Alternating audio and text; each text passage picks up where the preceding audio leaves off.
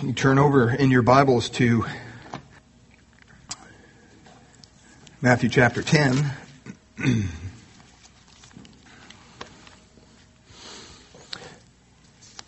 We've been going through the Gospel of Matthew, and so we'll continue to do that. Matthew chapter 10. I don't know how far we'll get today, but let me read our text for you just so we have it fresh in our mind. We've pressed through beginning in verse 16 this morning. Matthew chapter 10, beginning in verse 16. Behold, I send you out as sheep in the midst of wolves. Therefore, be as wise as serpents and harmless as doves, but beware of men, for they will deliver you up to councils and scourge you in their synagogues. You will be brought before governors and kings for my sake as a testimony to them and to the Gentiles. But when they deliver you up, do not worry about what you should speak or how, for it will be given to you in that hour what you should speak. For it is not you who speak, but the Spirit of your Father who speaks in you. Now brother will deliver up brother to death, and father his child, and children will rise up against parents and cause them to be put to death. And you will be hated by all for my name's sake. But he who endures to the end will be saved. But when they persecute you in this city, flee to another. For assuredly I say to you, you will not have gone through the cities of Israel before the Son of Man comes. We see ourselves kind of peering over Jesus' shoulder as he gives these instructions to the 12. They're at a stage where they're getting ready to be sent out on their first missionary journey. And so Jesus wants to share these instructions for them. They're not going out for a long time, several weeks, maybe a month at the most. It's kind of like an internship, you might say. But he wants them to be aware of the fact that there's a world out there that's hostile, not only to him, Christ, but to his message and to his representatives. He's sending them out into a Christ-rejecting world. And so he wants them to have no high expectations that everybody's just going to kind of reach out and go, oh, come on, kumbaya, let's just get together and, yeah, we'll listen to your gospel. He sends them out briefly, but he wants to give them a taste of what they're going to face when they're finally sent out after Christ leaves the earth. And that's how you train somebody. You take them and you show them something and you watch how they watch you do it, and then maybe you let them do a little bit, and then pretty much you're letting them do it, but you're watching them, and then after a while you're just letting them do it. That's what Christ is doing here with his apostles. But this text, this portion of Scripture, it comes as a unit. And it's very important that we understand what is going on here, because you could really get messed up if you look at this in a wrong way. It's kind of a Scripture that unpacks itself as we go.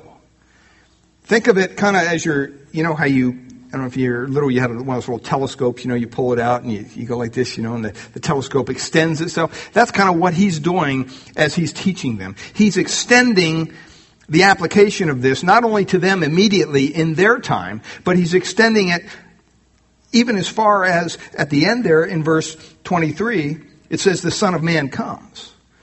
Speaking of Christ when he returns to earth. So just in those few verses, you're covering thousands of years. And if you don't understand that going into it, you could really mess yourself up. But he wants to give them principles that are not only related to them right here, but also to even people who are going to deal with some of these issues of persecution in the tribulation, and even for us today. And so it's very applicable. But he wants them to understand that, first of all, in verse 6, we already went over this, they're going to the lost house of the sheep of Israel.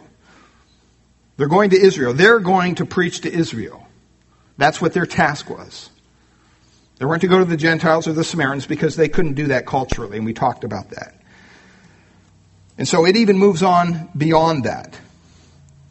And so we see it here span and a sweep of all history from God's people, from Jesus' time, all the way into his second coming.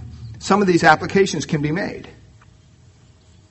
And so he sees the 12 on this first mission, but with his incredible prophetic eye and with he knows everything, he's omniscient, he looks even into the future.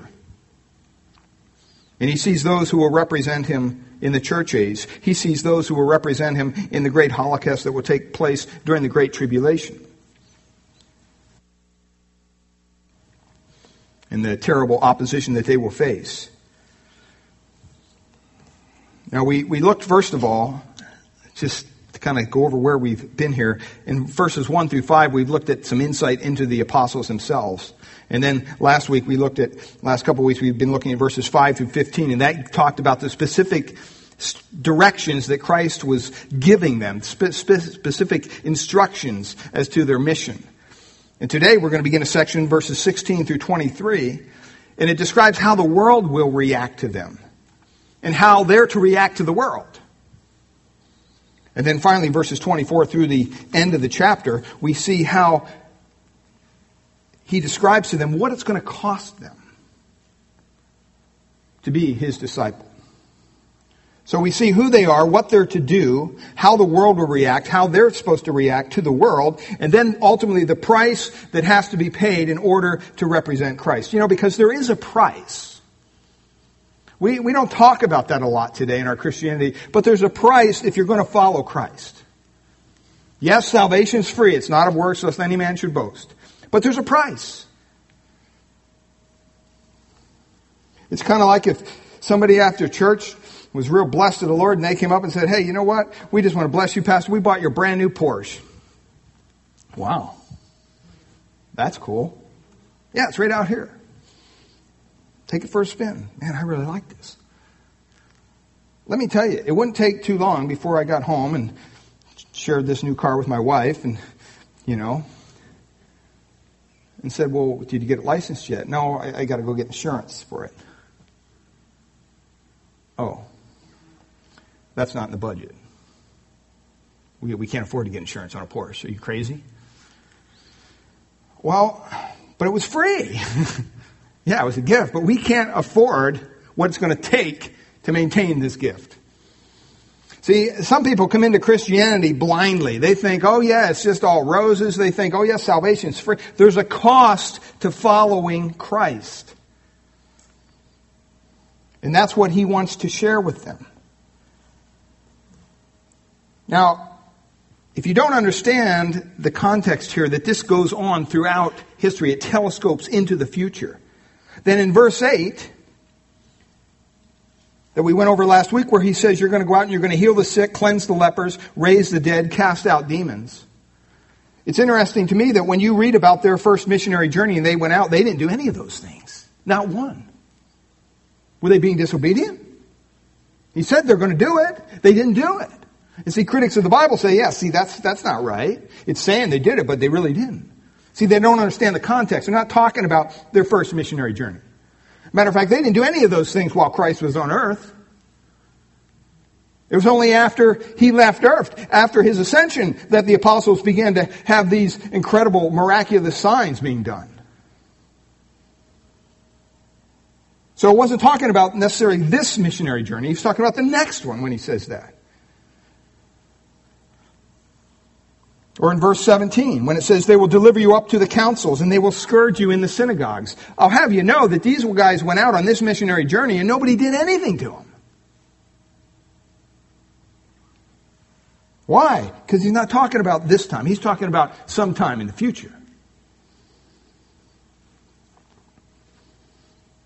They weren't persecuted at all until after the resurrection of Christ. Think about it. Even in the garden, when Peter, what did he do? He tried to cut off a Roman soldier's head, and he missed, and he got the ear. They didn't even do anything to him.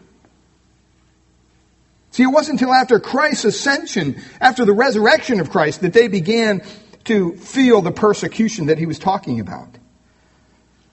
And so he tells them very specific things. He goes, "Go right to Israel." And then later, he says, "Raise the dead. You'll raise the dead. You'll be persecuted in the synagogues." All those things. And all those things sweep through these thousands of years that are going to happen. Some of them are uniquely fulfilled only in the tribulation. And the reason I explain that is because you have to understand that, or you're going to read this and go, well, this isn't right. And that's not uncommon for the Bible to unfold a passage that way. Many times in the Old Testament, the prophet will make an immediate prophecy concerning somebody right there physically. But you know what? That's also fulfilled thousands of years later through somebody else.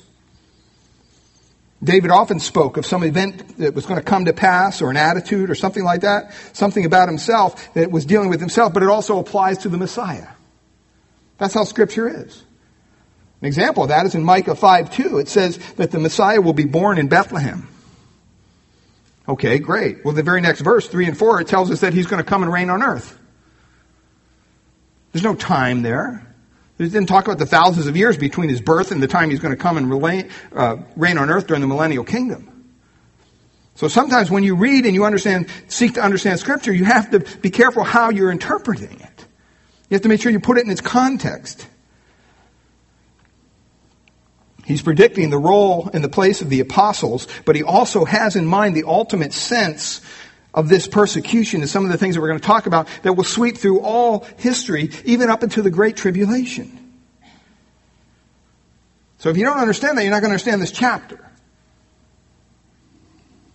But if you do understand that it's unfolding as we go through time, it makes it a little easier to comprehend what he's saying here. So this is the Lord's basically sending them out. It's their ordination of the 12.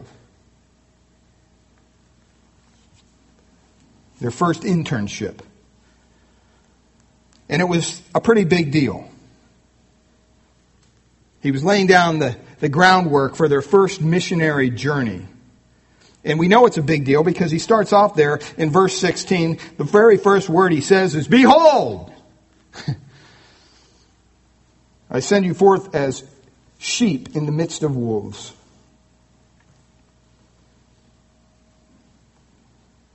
When you stop and you think about what he said so far about sheep and all this stuff, I don't know a whole lot about sheep.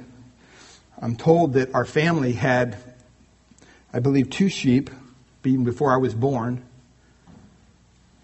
And they called them Yum Yum and Dum Dum or something. I don't know. Some weird name like that.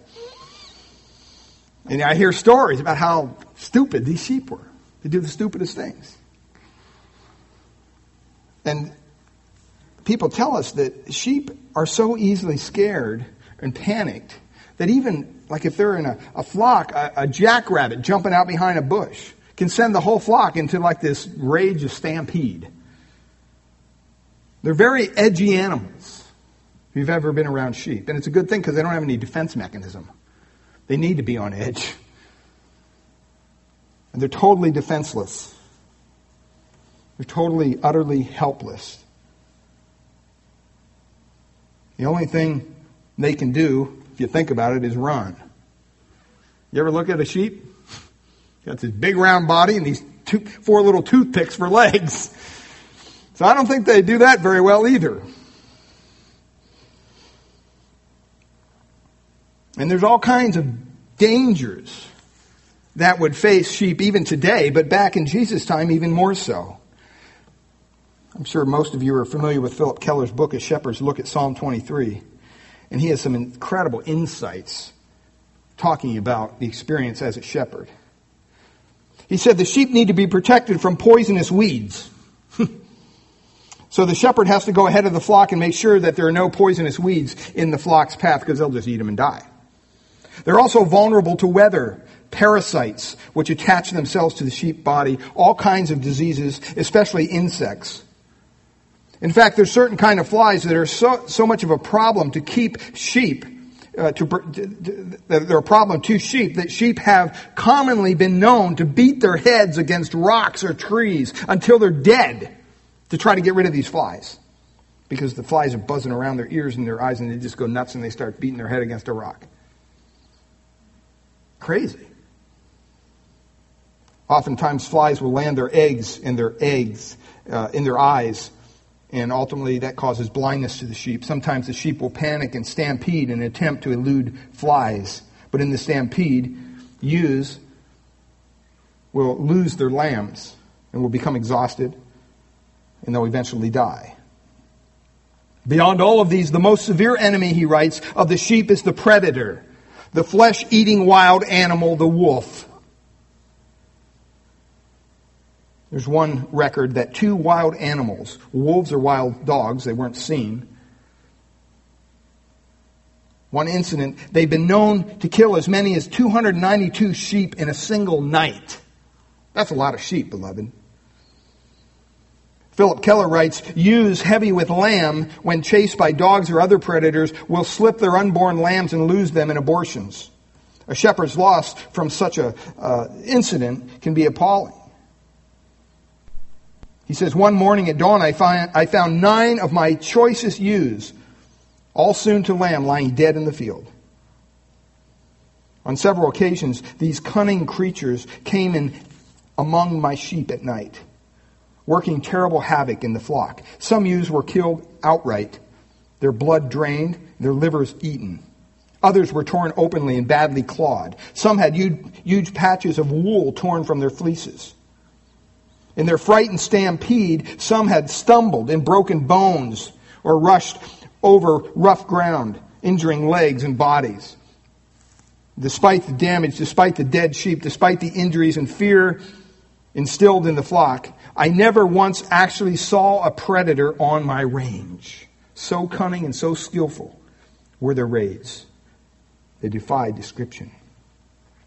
See, if you lived in Palestine and in Israel in the time of Christ, you would totally understand this. You would understand the severity of the task of the shepherd who had to defend his sheep against all these things. And it's interesting because the shepherd didn't even own the sheep. He was just the caretaker. And even if one of the sheep died, some people say that it was up to that shepherd to actually bring back a piece of that sheep's flesh, even if they had to pry it from the wolf's mouth, because if they didn't, they could be accused of stealing the sheep themselves, because that kind of thing went on. So the shepherd really laid down his life back then for these sheep, because stealing was something that was punishable by death. And so the conflict between sheep and the wolves was very common to the disciples in Jesus' time. They totally understood what he was talking about. And so the Lord says, behold, are you ready, guys? Are you excited? I've been training you. Here's what's going to happen. You're going to go out. This is your first big internship, your first mission trip. Behold, I'm going to send you out. And to give you a little taste of what it's going to be like in the future, you're going to be like sheep in the midst of wolves. Notice it doesn't say you're going to be in fear of wolves arriving. Doesn't say that. No, I'm going to throw you right smack dab in the middle of the wolves.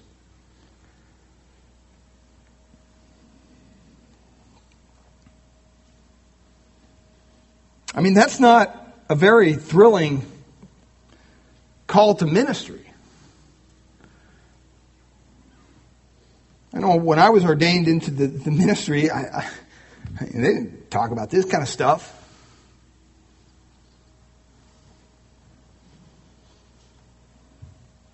I mean, sending them out as sheep, that's kind of a neat thought. Ken read for us out of John 10. You know, we have that whole text that talks about Jesus as a good shepherd and sheep and all this. That's a good thought. He knows his sheep. He loves and he cares for the sheep. They know his voice.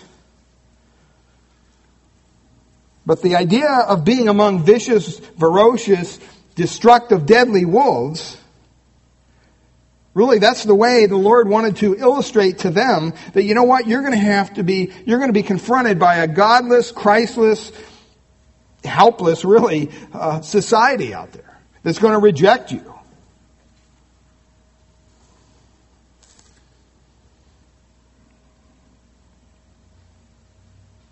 Sometimes the wolves are among us. In case you haven't remembered, in Acts chapter 20, verse 29, Paul said to the elders of the Ephesian church, here's what he said, I know this, that after my departing shall grievous wolves enter in among you, not sparing the flock. So don't think you're safe within the four walls of the church. No, yeah. There could be wolves among our midst. Romans 8:36, Paul said, we are killed all day long. We are accounted as what? Sheep for the slaughter, he says. When's the last time you heard that as a description of the Christian life?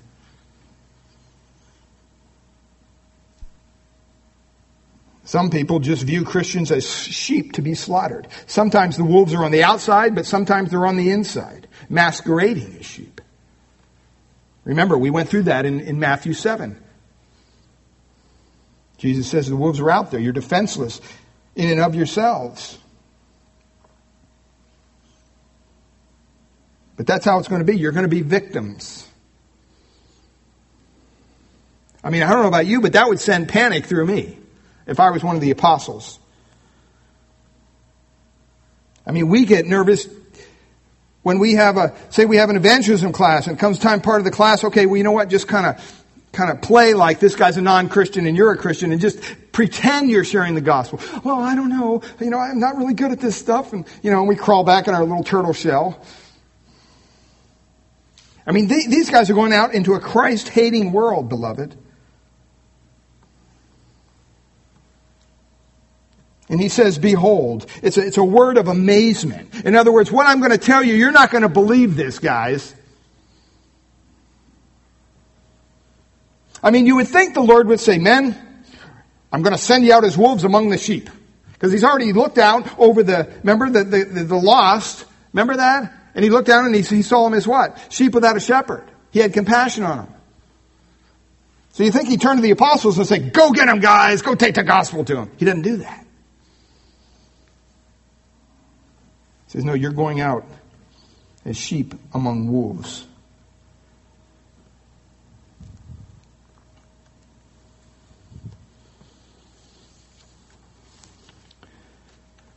It doesn't mean we're going to lose, unless you get too depressed here. That's not what he's saying. It doesn't mean that God's not going to come through for us. What it means is, you know what? You don't have the resources within yourself to deal with this kind of thing. That's why it's so wonderful when we read John 10 and it talks about the good shepherd, because what's he do? He gives his life for the sheep. Literally. He will defend us, the Bible says. I mean, Jesus is always so open and honest, isn't he, about stuff like this? I mean, that's just the way he is. I remember, sometimes we just kind of, we're afraid to say just what, what's on our mind, or we're afraid to say what maybe the truth is because we don't want to offend anybody. Remember when I first came to Grace Bible Church, probably within the first couple of weeks, I'd been in the office here and I'd get phone calls and, well, tell us about your church. And I'd, well, it's Bible Church. And, well, are you charismatic? And I'm thinking, okay, I'm a new pastor. I don't want to offend people. I want people to come to our church. Well, what do you mean by that? That's what I'd say. Well, do you guys speak in tongues? Or no, usually they would say, do you believe in the gifts of the Spirit? And I'd say, oh, sure, we believe in the gifts of the Spirit. I know what they're saying, okay? I just want them to come to our church. So I didn't want to, just say, we're not a charismatic church. We don't do the tongues thing and the, Benny Hinn and all that. We're not that way. Now, if you call today, that's kind of a, as a matter of fact, early on, I forget who it was, some people would call the office or call, I know my wife got a call one time when she was here, and I think it was David Villapando. And he said, well, hey, I've got a question for you. And he started asking her about, do you guys, asked about church a little bit, and then he said, well, did you guys have women pastors? And my wife's like, well, no. Well, why not? This is David Villapando. Somebody used to come to our church, and he was part of our church for a long time. But my wife didn't know who it was him. She didn't even know him at that time. It was like the first couple of weeks. He's just testing us, I think. But you know my wife well enough to know that she's not, one to beat around the bush about things. And she says, because the Bible doesn't teach us to have women pastors. As a matter of fact, it forbids it. And she listed some verses off. And he said, Well, that's good to know. And she's like, what do you mean? He goes, oh, this is David. I go to the church. I was just checking you out. See, sometimes we need to be bold with what we believe. And Jesus was always bold. He was always honest. He was up front. We're so concerned today about getting people saved that pretty much we water down the gospel to, you could preach it to a dog and they could get saved. We don't talk about repentance. We don't talk about confession of sin or humbling oneself or hungering or thirsting for righteousness. We're just talking about happy in Jesus. We don't talk about things like the lordship of Christ, obedience, the narrow way, or the cost, the price that it takes to follow Christ. When's the last time you were around somebody who became a Christian, became a believer, and you said, okay, you know what? I just want to let you know that now you're going to, when you leave here and you go out into the world, you're going to be like a sheep in the midst of wolves. Well, I wouldn't tell a new believer that. Why? It's the truth.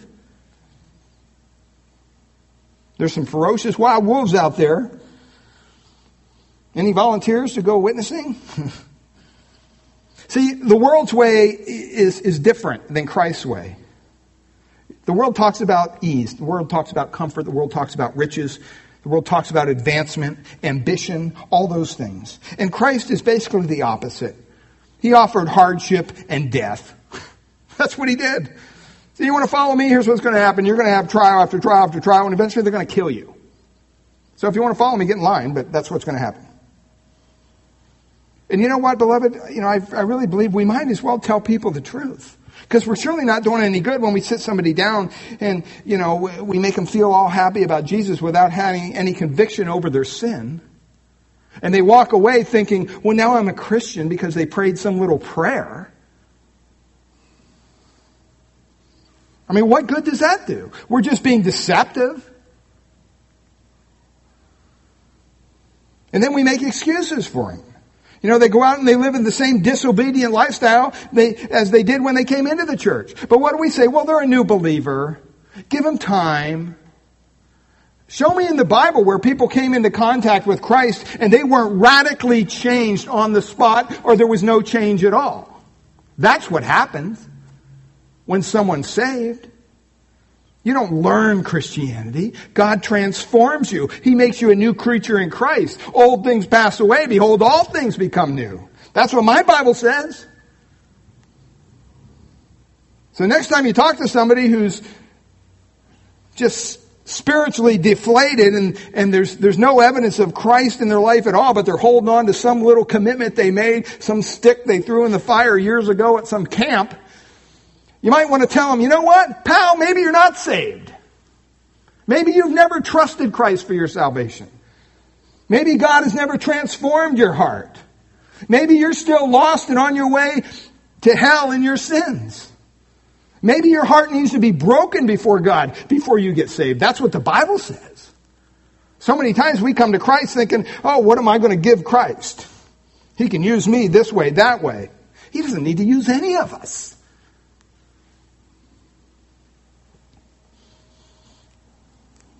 He doesn't promise anything like that. He says, if you want to be my disciple, take up your cross and follow me. It's going to cost you something. Garibaldi in 1849, after the siege on Rome, said to his soldiers, here's what he said, men, all of our efforts against superior forces have been unavailing. I have nothing to offer you but hunger, thirst, hardship, and death. But I call on all who love their country to join with me. You know what? They came by the hundreds. After Dunkirk, Churchill said, I have nothing to offer but blood, toil, tears, and sweat. See, similarly, our Lord offers blood, sweat, tears, hunger, thirst, and death. That's what the Christian life is about. That's the honest portrayal of what Christ has to offer us. And you know what? He never sends anybody out into battle without telling them the truth. And that's what he's doing here with his disciples. He's getting them together and he's saying, guys, you're going out there and it's not going to be easy.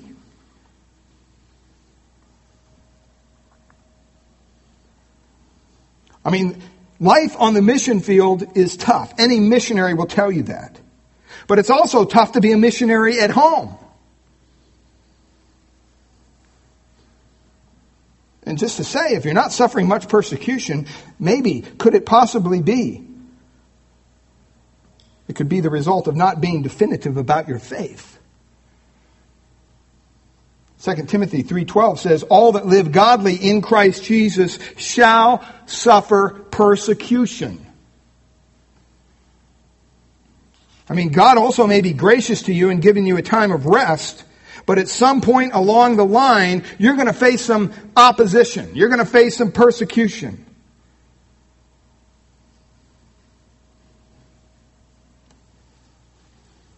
Somewhere in the world at all times, the church is suffering persecution and it's being devoured.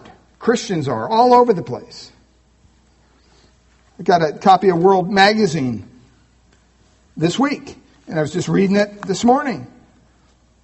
Al Jazeera TV reported last month that it received an audio statement from Al-Qaeda's North African branch claiming responsibility for the June 23rd shooting of an American aid worker in Mauritania. According to the message, the authenticity of which has not been verified, the Islamic group said group members murdered Christopher Leggett, 39, for allegedly trying to convert Muslims to Christianity. Leggett had lived with his wife and 4 children for 6 years in the moderate Muslim nation, where he taught as a computer scientist and language school teacher in a poor neighborhood. He was murdered because of his faith.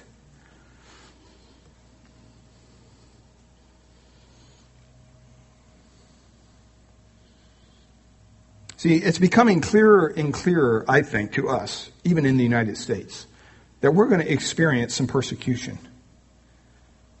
We're definitely going to experience some persecution.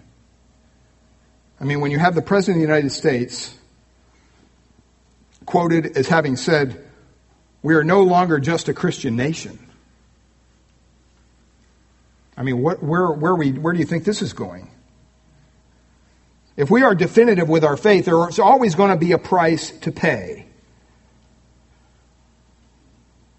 We can thank God for this breath of fresh air in America we live. We don't have persecution here, but don't think it's not going to happen. It is. And when it does, the answer should be, you know what, we're going to obey God, not man, if it comes down to that. Because we have a mandate from God to preach the gospel. I remember someone asked me, what if the church doesn't ordain you? If we don't put a license on you and say, you know what, you're a pastor here at this church. Not from this church. This was one of the first churches I went to. I said, well, I'd still go into ministry. I don't know. I mean, that's what I'm called to do. See, it's important to understand we all have a mandate from God. And so much of Christianity is locked up inside our church walls. You even wonder if the world knows what's going on, knows who we are. You can't confront a God-hating, Christ-rejecting world without some reaction. Well, as we look at this passage in Matthew 10, I want us to kind of just ask ourselves a couple questions. First of all, who are these wolves? Who are these wolves? It says, I'm going to throw you out there in the midst of wolves. The 12 are told that they're going to be persecuted. It didn't happen until after the crucifixion. The disciples didn't experience any persecution until after the resurrection. But it's going to come from wolves. We know the sheep are who? The apostles, right? That's the illustration here. I send you forth as sheep, he says. And then in verse 17, basically it tells us who the wolves are. They're men. Human beings. I mean, it's true we wrestle against principalities and powers and against rulers in darkness of this world, against spiritual wickedness in high places. That's true. We wrestle against a demonic spiritual foe, Satan, the prince of the power of the air, the rule of the darkness of this world. He's behind the whole world system that's before us. It's supernatural. It's demonic. But he uses humans as his agents. The enemy is other men, other women. Throughout the years of God's people, it's been men who have slaughtered the saints, who've had them imprisoned, who crucified them, who burned them at the stake, who stoned the saints of God. It was actual physical men who did it. Men snuffed out their lives over time. It takes place like that today. Over in India, there's persecution of Christians going on. In other countries, all over the world. In Matthew 5, as we went through there, we saw in verses 10 and 11, he says, "Blessed are you when they persecute you for righteousness' sake. Blessed are you when men shall revile you and persecute you, and shall say all manner of evil against you falsely for my name's sake." See, the assumption there is that men do those wicked things. That's why maybe in your Bible it's in italics there. It's on a human level. That's the agents that Satan uses. And it's already kind of been around the Lord at this point when he's with his disciples. Remember back in chapter 9, once he forgave the sin of the paralyzed man, the Pharisees moved in verse 11, chapter 9. They went to the disciples and says, "Why does your master eat with the tax collectors and sinners?" The persecution was coming. The opposition was there. Eventually, in verse 34, they said he cast out demons through the prince of demons himself. He's demon-possessed. That's what they were saying of Christ. Stop and think. There was even a wolf among them, Judas, who would come out of their midst, ultimately, and betray Christ, delivering him over to be murdered. See, that's why verse 17 says, well, who are these wolves? Beware of men. Keep your eye out for men. They're not your friends. Now, by that, I don't mean to, well, I have some friends that aren't Christians and they're nice guys. Yeah, sure they are. But I don't want you to forget when you reach out with Christ's message, the gospel, and you try to love someone with the love of God, they're not all going to just embrace that. Very few will. The Bible says we're to do good unto all men, especially unto them who are the household of faith. So you have to have a balance here. But realize that the enemy will attack through human agencies. Don't be shocked when they criticize you. Don't be surprised when you're fired from your job for articulating your faith. Don't be surprised when you're not invited to the parties or certain activities. Or don't be surprised when some girl or guy dumps you because of your faith. Don't be surprised when all these things happen because these human agents represent the kingdom of darkness. And you might say, well, we don't experience that much persecution here in the United States. I mean, there's probably some here and there. But not like other countries. I think a lot of that has to do with our own willingness to compromise the message down to the point where there's nothing confrontational about it anymore. We've taken the gospel of Christ and we've boiled it down to 5 little happy laws. And the message of the gospel today in so many churches is not what, what you've done to offend God, but what God can do for you. He can meet your felt needs, whatever it is. And there's a whole marketing strategy behind it. If you know anything about marketing, you know that the message has to be palatable. If you're going to get the message out, you want to say it, in a just a nice way and make everybody feel about it so they'll buy your product. Or you can't buy Christ, first of all. And the message of the gospel is a glorious message, one of forgiveness, one of grace through Christ. But it also costs.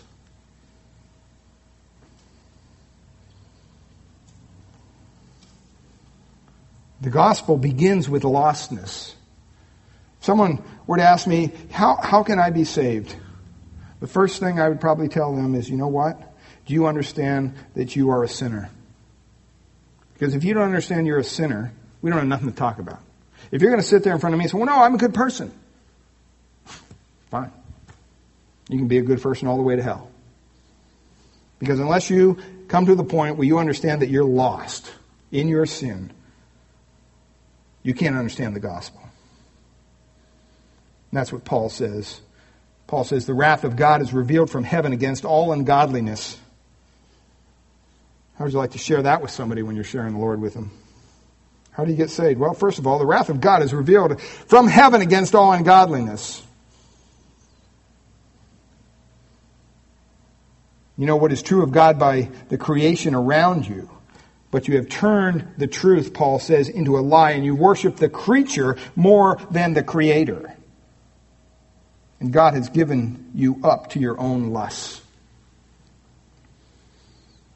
And then maybe you could go on to point 2 after they get up off the floor. I mean, that is so different from how we share the gospel today. But Jesus says when you preach repentance. Preach the kingdom of God is at hand. And when you do that, you're actually going to confront people with their sinfulness. And when you are confronting the agents of Satan about their sinfulness, you can count on a reaction, and it's not going to be a pleasant one. That doesn't mean you go out looking to offend people. That's not the point here. And we're going to get into that probably next week, how we are to conduct ourselves. But what he's saying is that, you know what? When he's giving us this principle, when we recruit for ministry, people need to be reminded that they're going out as sheep among wolves. You've been involved in any kind of ministry, you understand what it's about. People will misunderstand you. People will misrepresent you. People will criticize you. People will make up stories about you. People will do all sorts of things. And you got to make a choice. And you have to accept it as part of it.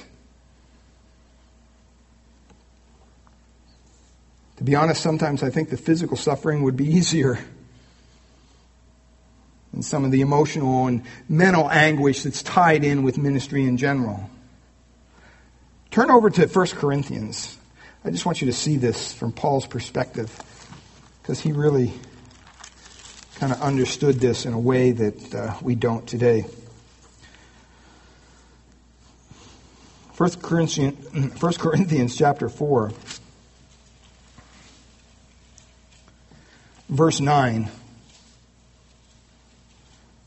He says, "For I think that God has displayed us, the apostles, last, as men," what? "Condemned to death.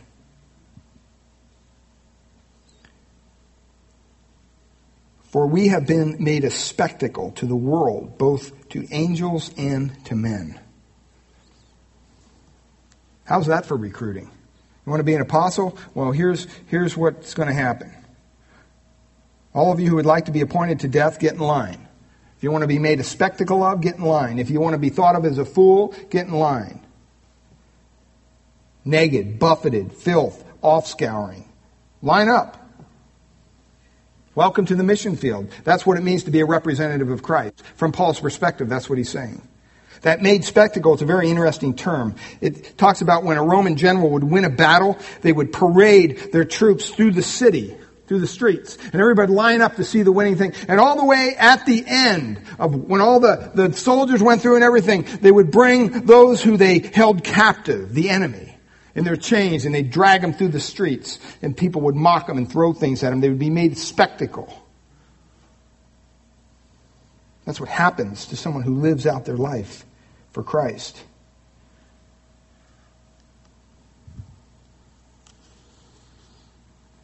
He says, appointed to death. Jesus told Peter that he would die. And eventually he did. Most of them were martyred. Verse 10 says we're fools. Who wants to be thought of as a fool? They think our message is foolish. Verse 11 says, will be buffeted, a word which means to strike someone with your fist. See, we don't understand that in this country, but in some countries this goes on all the time. Paul says we're filth. That word is used to describe a dirty scab. In offscoring, that would be what was wiped off a dirty dish. That's what Paul is calling apostles. That's what Paul is calling someone into ministry. I mean, how's that for a call into ministry? Good definition of an apostle, Paul. What's an apostle? He's a spectacle appointed unto death, a fool who's knocked around by people's fists, and also he's considered filth and something to be scrubbed off the plate. Who are the wolves? The wolves are men, beloved. Why are they so vicious? Second question. Why are they so vicious? Verse 18 says, brought me before governors and kings for my name's sake. It's very simple. They're vicious not because they hate you. Feels like they do. But because they hate Christ. If you don't believe me, you go up to somebody and talk to them about the great Giants game they had, no-hitter, the other night, and boy, they'll probably talk to you all day long. You go up to them and start talking to them about their sin and how they need to repent and come to Christ, see how long they talk to you. Same guy. They don't like the message. Look at verse 22, it says, back in Matthew 10. It says, you shall be hated of all for my name's sake. That concept of name refers to all that Christ is. When we pray in Jesus' name, there's nothing magical about that. Sometimes people will ask me, will you pray to prayer? And Steve, you didn't end the prayer in Jesus' name. Okay. So is that like a magical word or something? That's not what he's talking about. He's talking about when we pray in Jesus' name, it's not so much the words we use. What we're saying is, Lord, we want to put this under your will. Your will be done, not mine. So when he says you'll be hated for my name's sake, it's saying you're going to be hated because of everything I represent as being Christ, the Messiah. It's because of who he is and what he's done that we're going to be persecuted. That's what he was telling them. If we are persecuted because of who Christ is and what he has done, it has to be obvious, if that's going on, that we are doing what Christ wants us to do. That we are identifying somehow with Christ. That's why we would be persecuted. In Galatians 6:17, Paul says, I bear in my body the marks of the Lord Jesus. Visible marks on Paul's body. There were scars from stonings, from whippings, from beatings that he had to endure. To him, they were the marks of Christ. They weren't intended for him. People weren't angry with Paul. They were angry with his message. They were upset at Christ. And since they couldn't strike Christ, they got who represented him. That's why Christ said, hey, yeah, they persecute me, but just wait. You ain't seen nothing yet. They actually took his life twice. Paul, once he came back. Finally, they chopped his head off. It was because of who he represents, because of who was living in him. He prayed this prayer. He says that I may know him in the power of his resurrection and what? The fellowship of his sufferings. He wanted to identify with Christ's sufferings.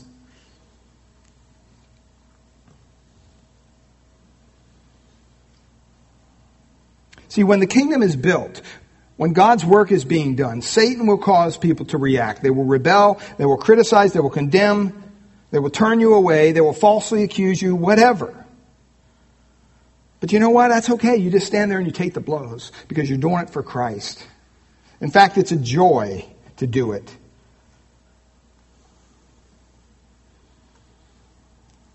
Over in Acts 9, when Paul was on the road to Damascus. You remember Saul was on the road to Damascus, and he was slaughtering Christians by the hundreds. The Lord strikes him down. He blinds him. You know the story. And he's on the ground in verse 4. It says, a voice saying unto me, Saul, Saul, why do you persecute me? See, he was persecuting Christians. He was, in his mind, killing Christians. But in God's mind, no, you're persecuting me. And in fact, that's how he said, who are you, Lord? And the Lord said, I am Jesus whom you persecute. Paul never met Jesus. Jesus wasn't on earth that time. He was in heaven. So how was Paul persecuting Jesus? Because he was persecuting who represented him. And that stayed with Paul. He brings it up in Acts 22. He brings it up to Agrippa in Acts 26. That illustration. It stayed with him. He understood what it meant. They're ferocious, not because they hate you, but they hate the message. They hate the Savior that you represent.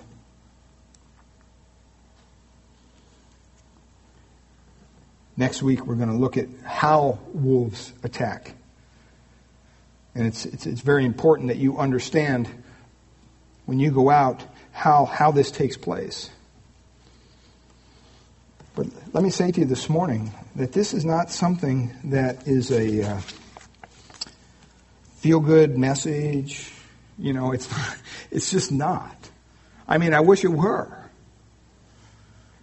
But see, the good part of this message is when we go out and we live for Christ and we do it in an honoring way, we do it in a way that represents Christ legitimately with our lives, and then we share the truth of the gospel, we don't water it down, we see glorious things happen. Not because of who we are, but because of who God is.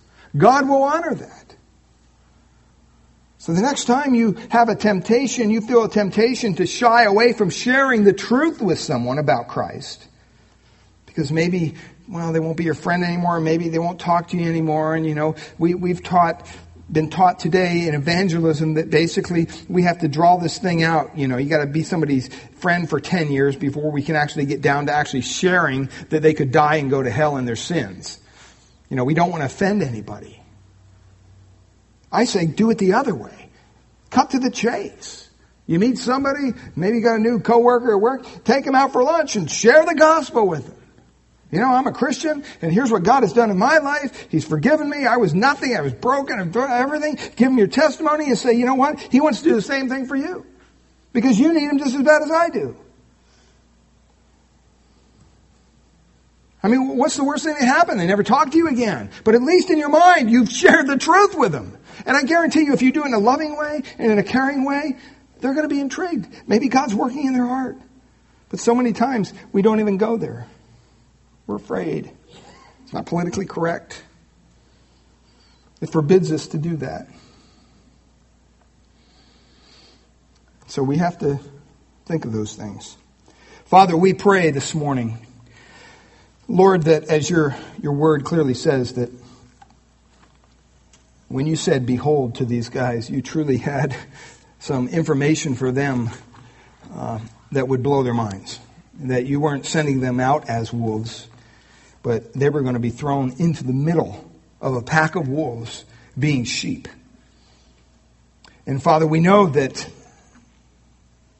these wolves basically represent the system of the world as we know it, men, women, whoever is against the gospel. And we know that when they attack us, they're not really attacking us, they're attacking you, but that doesn't make it feel any better. That doesn't change that we don't bear the consequences of those attacks. But Lord, when we look in light of what you've done for us, that's nothing. The fact that you came to earth in the first place just blows my mind. Perfect, sinless God being willing to come down to this filthy, vile, sinful world, leave his place in glory. Not only that, but to live amongst us in a human body and deal with all the hunger and the hurt and the sweat and the tears in being God the whole time, and then being willing to give up your life for people who couldn't care less. Being beaten, being ultimately crucified. What a shameful death for someone who has never done anything wrong. And yet you took on yourself, Lord, the sins of all of us. And for that, we are eternally grateful. And Father, I pray that we would be reminded of that when you came down to earth, that was the plan. You knew that from the beginning, before the foundations of the world. You were to be the Savior of the world. And Father, we thank you for saving us. We thank you for convicting us of our sin. Lord, if there's anybody here today who is yet to put their faith, their trust in you, Lord, I don't know what may be holding them back. It could be fear, the unknown. It could be change. I don't know. But God, I pray that you would break through that barrier, as you always do, and transform them. Show them their need, their desperate need for a Savior. Have them to cry out to you, be merciful to me, a sinner. Grant us this. Through your grace, we pray this in Jesus' precious name. Amen.